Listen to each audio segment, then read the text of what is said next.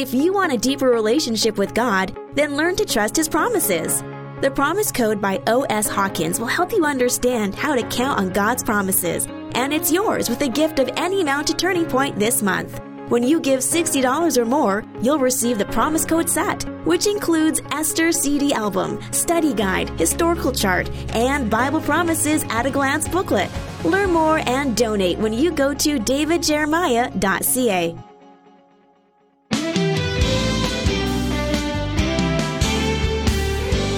For as long as the Jewish people have existed, others have sought their destruction, even though God has constantly cursed all who come against them. Today on Turning Point, Dr. David Jeremiah continues the story of Esther with the profile of Haman, the first biblical ruler who tried to exterminate the Jews. From the series Esther, for Such a Time as This, here's David to introduce his message, Haman's Conspiracy. Well, friends, from the very beginning of this story, we knew God was preparing something uniquely wonderful for His people. He raised up a godly, strong woman who's going to stand in the way of the destruction of the Jewish people.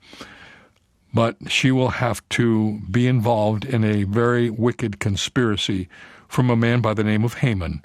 We're going to learn about him in the 3rd chapter of Esther as we open our Bibles in just a moment. Let me remind you again that you can get all the material on the book of Esther simply by going to our website. There you will see the study guide. You'll see that we have a set of CDs that go with the study guide, and you can get this material for your own Bible study, for your small group studies, and be ready to look into this Old Testament book, which is so intriguing and especially uniquely wonderful for women's Bible studies.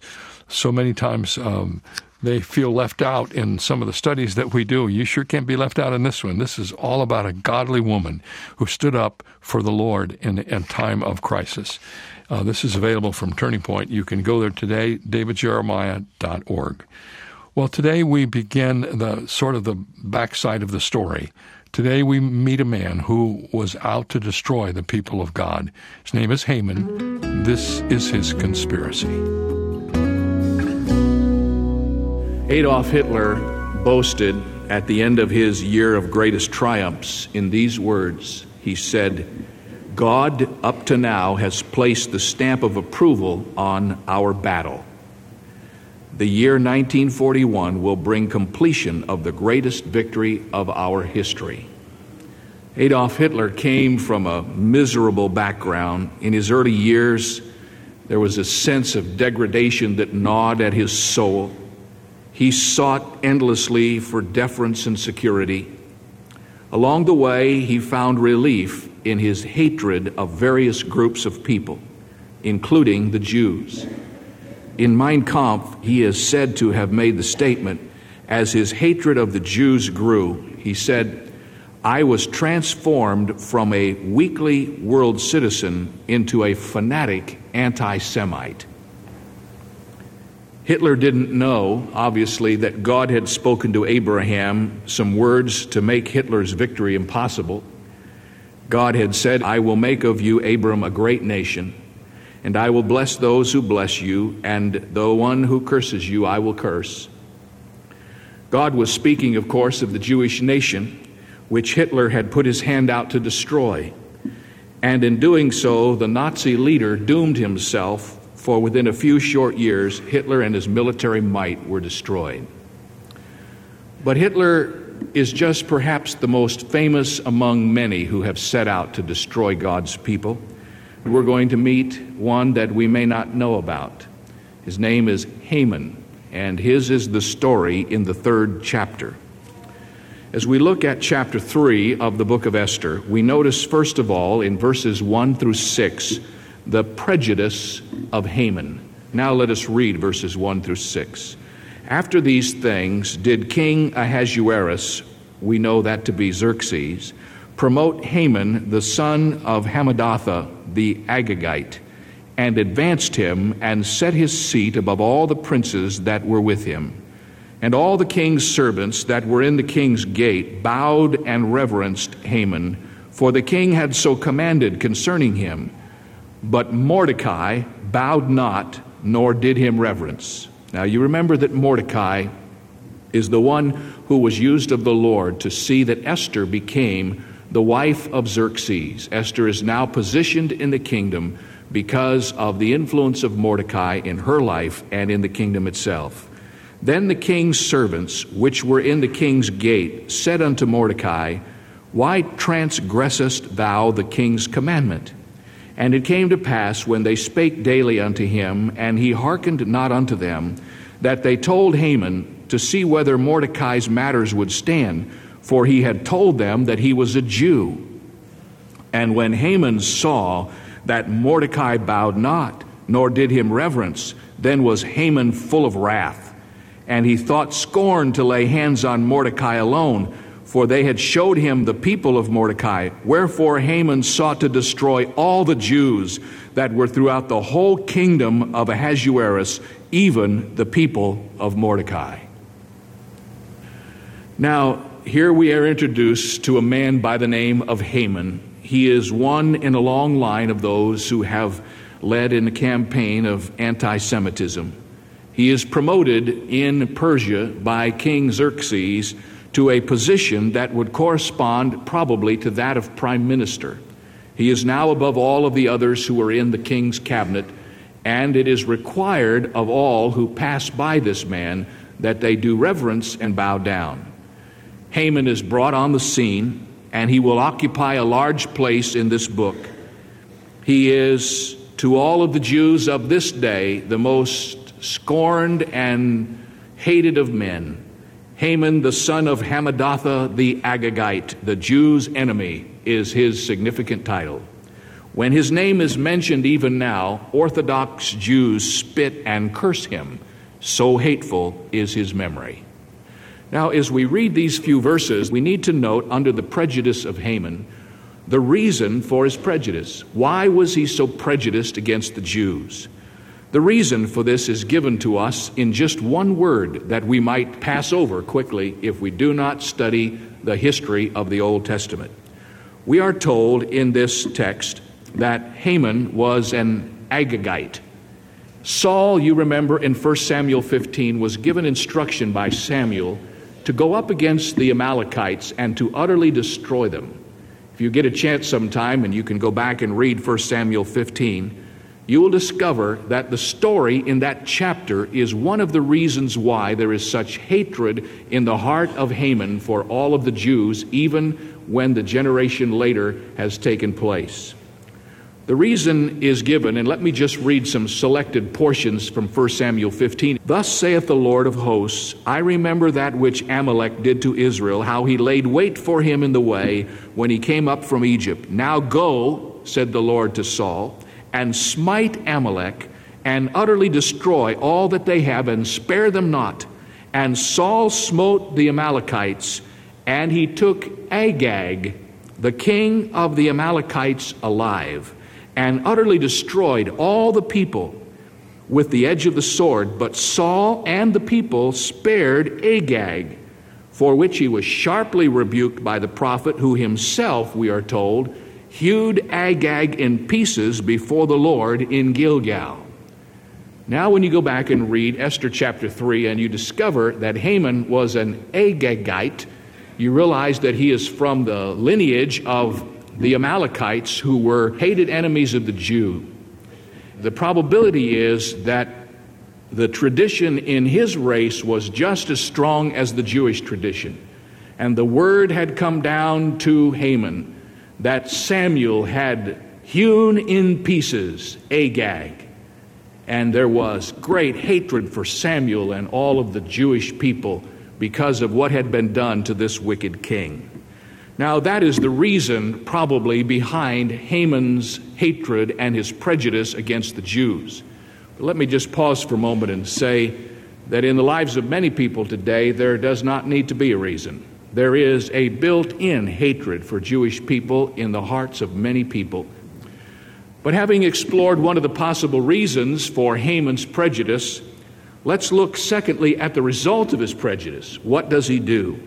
We do not know Haman's background. We bump into him in this book rather abruptly. We do know that he showed a ridiculous need for appreciation. He had to be bowed down to it. It meant a great deal for him to have that experience. And apparently, of all those who were required to do it, there was only one who wouldn't, but that one just drove Haman crazy.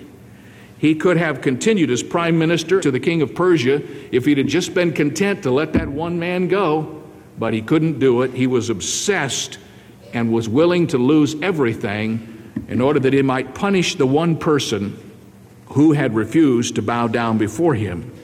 And as we see what happened, we read that when Haman saw that Mordecai neither bowed down nor paid homage to him, he was filled with rage.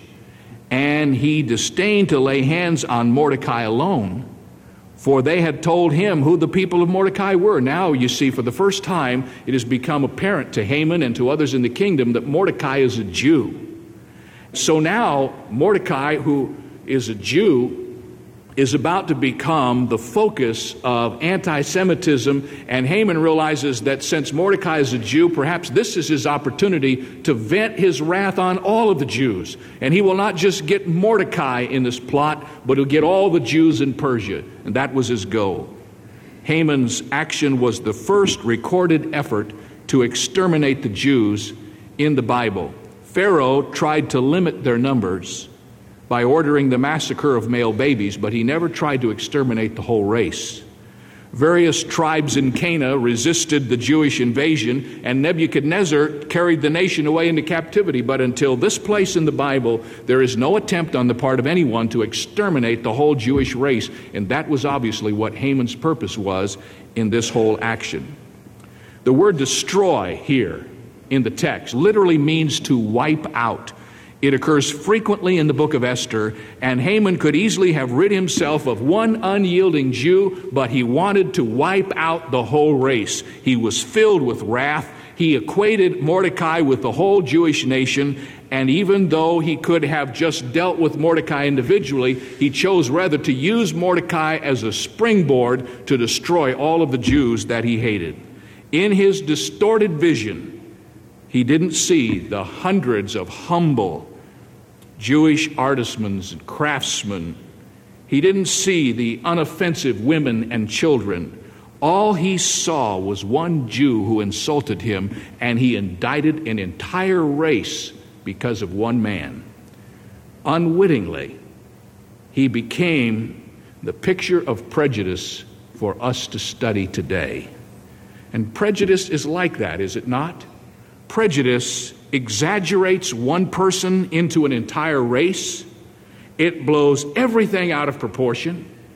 It gets more unreasonable as time goes by until a person who is filled with racism and prejudice has lost all sense and rationality completely.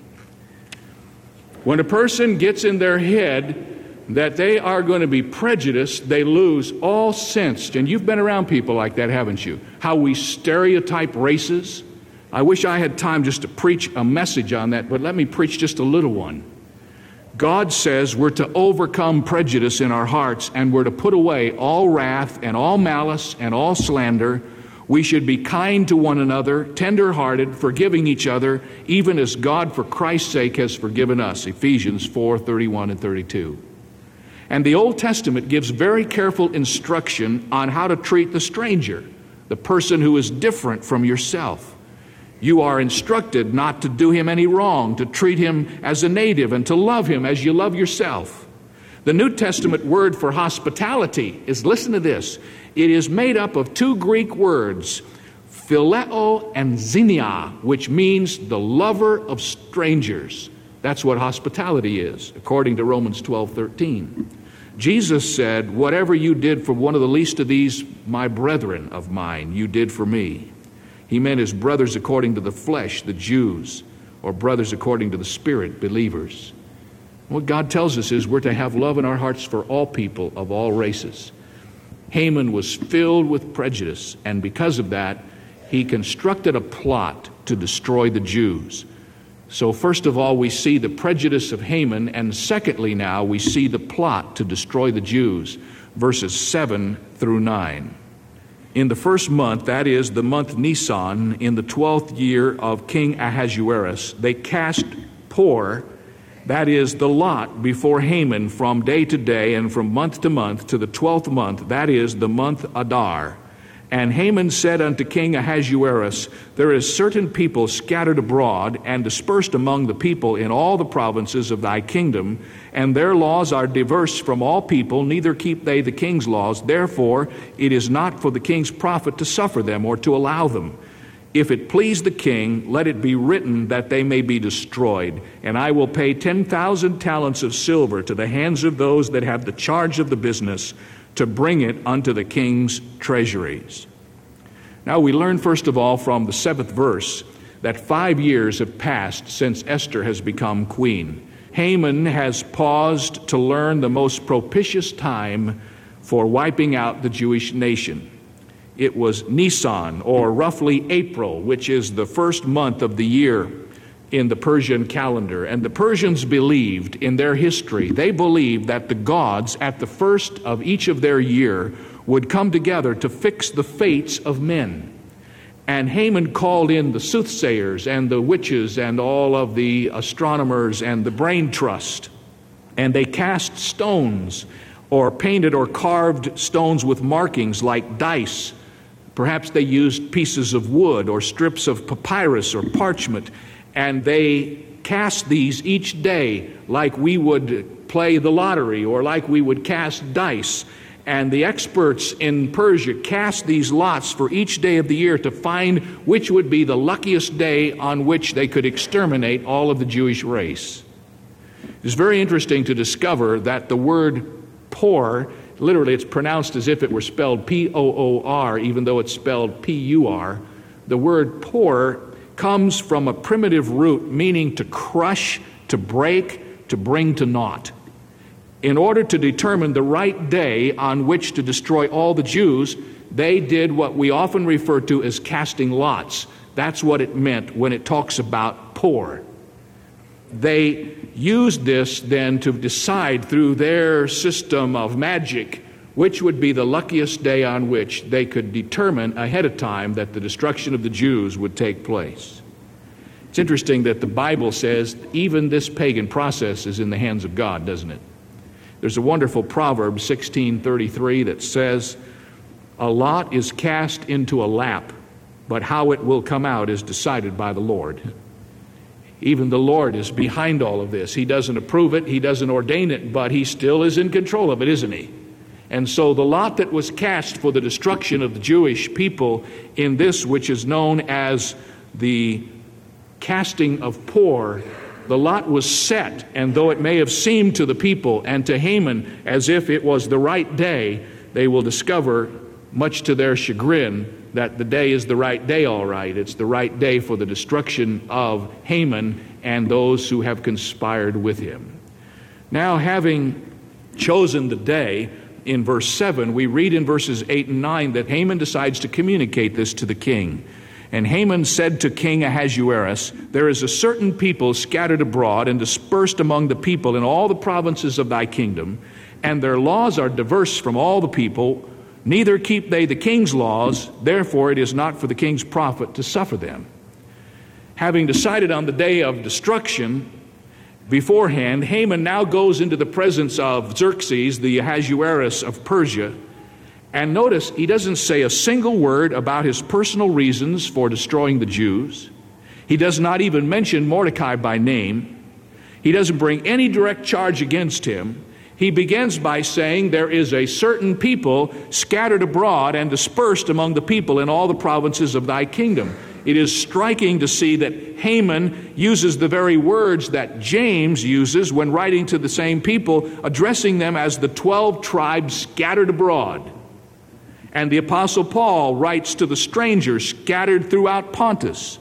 They were scattered indeed. That was a part of their period of time before the Lord. They had been dispersed through all the nations, as somebody said, like seed cast in the ground, ready to sprout up, given the right situation. Haman moved, as prejudiced people do, from fact to fiction. Notice his words carefully. Some of his words are true. These folks, the Jews, are a different people. They do adhere to the law. They do observe special days. They do have feasts, and they do abhor the intermarrying of their people with the Persian people if they are truly Orthodox Jews. But having said all of that, there's nothing seditious in any of those words.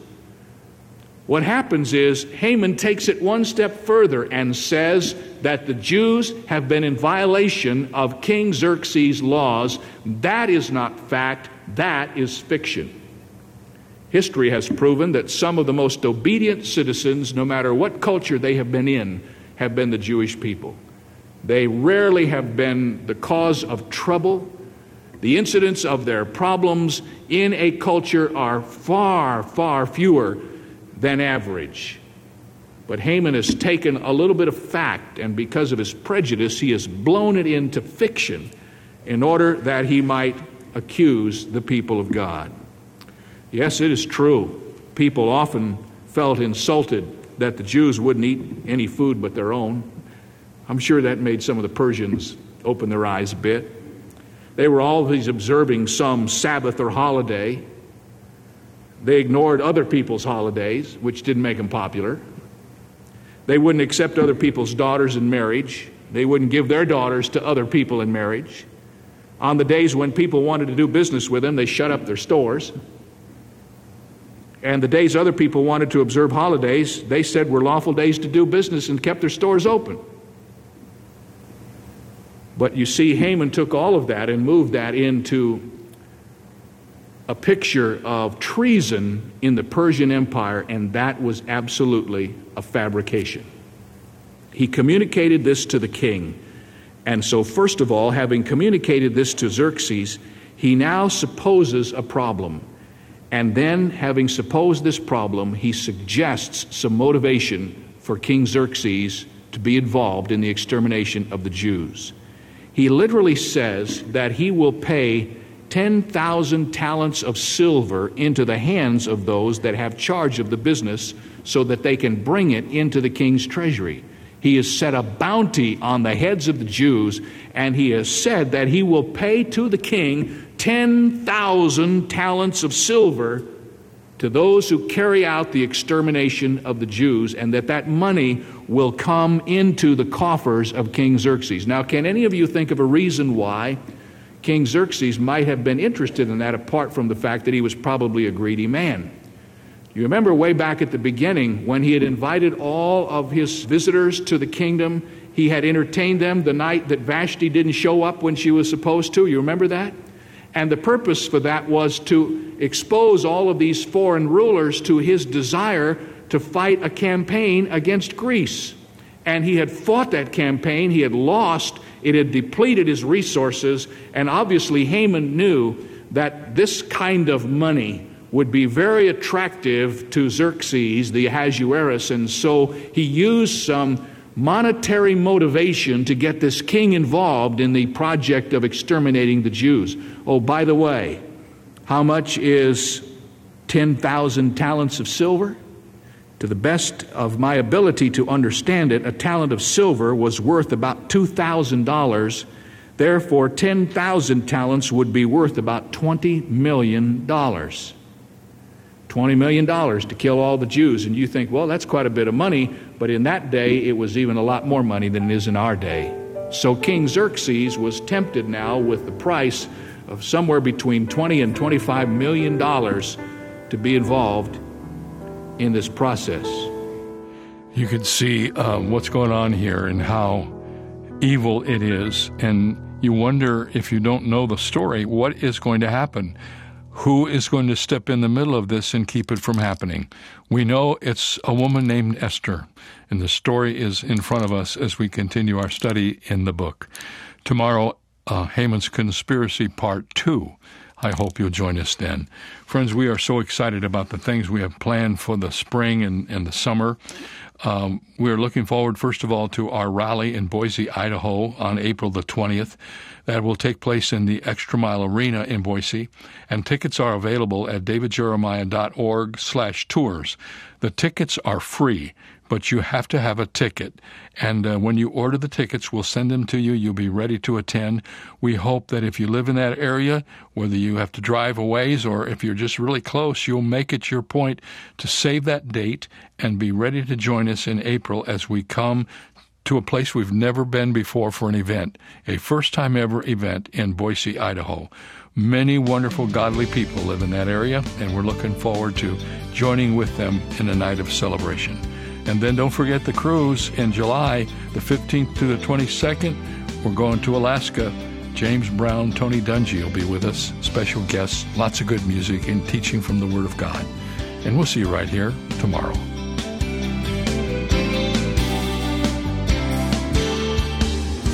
For more information on Dr. Jeremiah's series, Esther, For Such a Time as This, please visit our website. There you'll also find 2 free ways to help you stay connected: our monthly magazine, Turning Points, and our daily email devotional. Sign up today at davidjeremiah.ca/radio. That's davidjeremiah.ca/radio.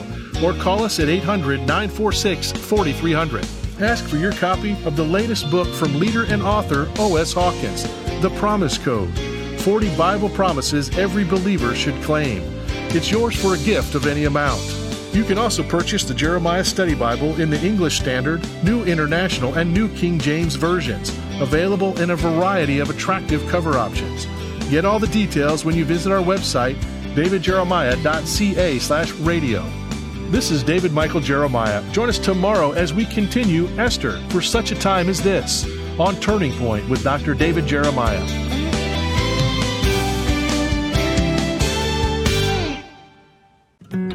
Have you ever wondered what your legacy will be? The Jeremiah Legacy Society from Turning Point was created for friends of the ministry who feel called to partner with Dr. David Jeremiah to deliver the unchanging Word of God to future generations.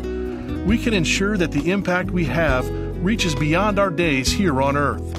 Visit our website at davidjeremiahgift.org to learn more about how you can be a part of the Jeremiah Legacy Society.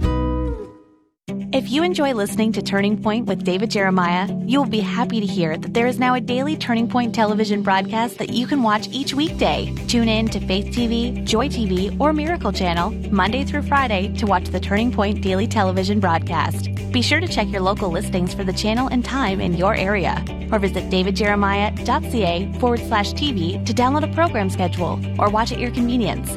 That website again is davidjeremiah.ca/TV. Catherine of Aragon was the first wife of King Henry VIII of England. After 6 pregnancies, Catherine was unable to give King Henry a son as an heir to the throne. Henry set Catherine aside and took Anne Boleyn as his wife. Catherine lived out her life in England, exiled from the court. Instead of retaliating or seeking vengeance, she entrusted herself, her character, and her reputation to God, living as the faithful wife she believed herself still to be. Faithfulness is proved when circumstances go against us. Faithfulness is the one quality the Apostle Paul said must be found in good stewards of God's grace. This is David Jeremiah, encouraging you to get on the road to new life. Discover God's rewards for faithfulness on Route 66. Route 66, driving the word home. Log on to Route66Life.com. Start your journey home today.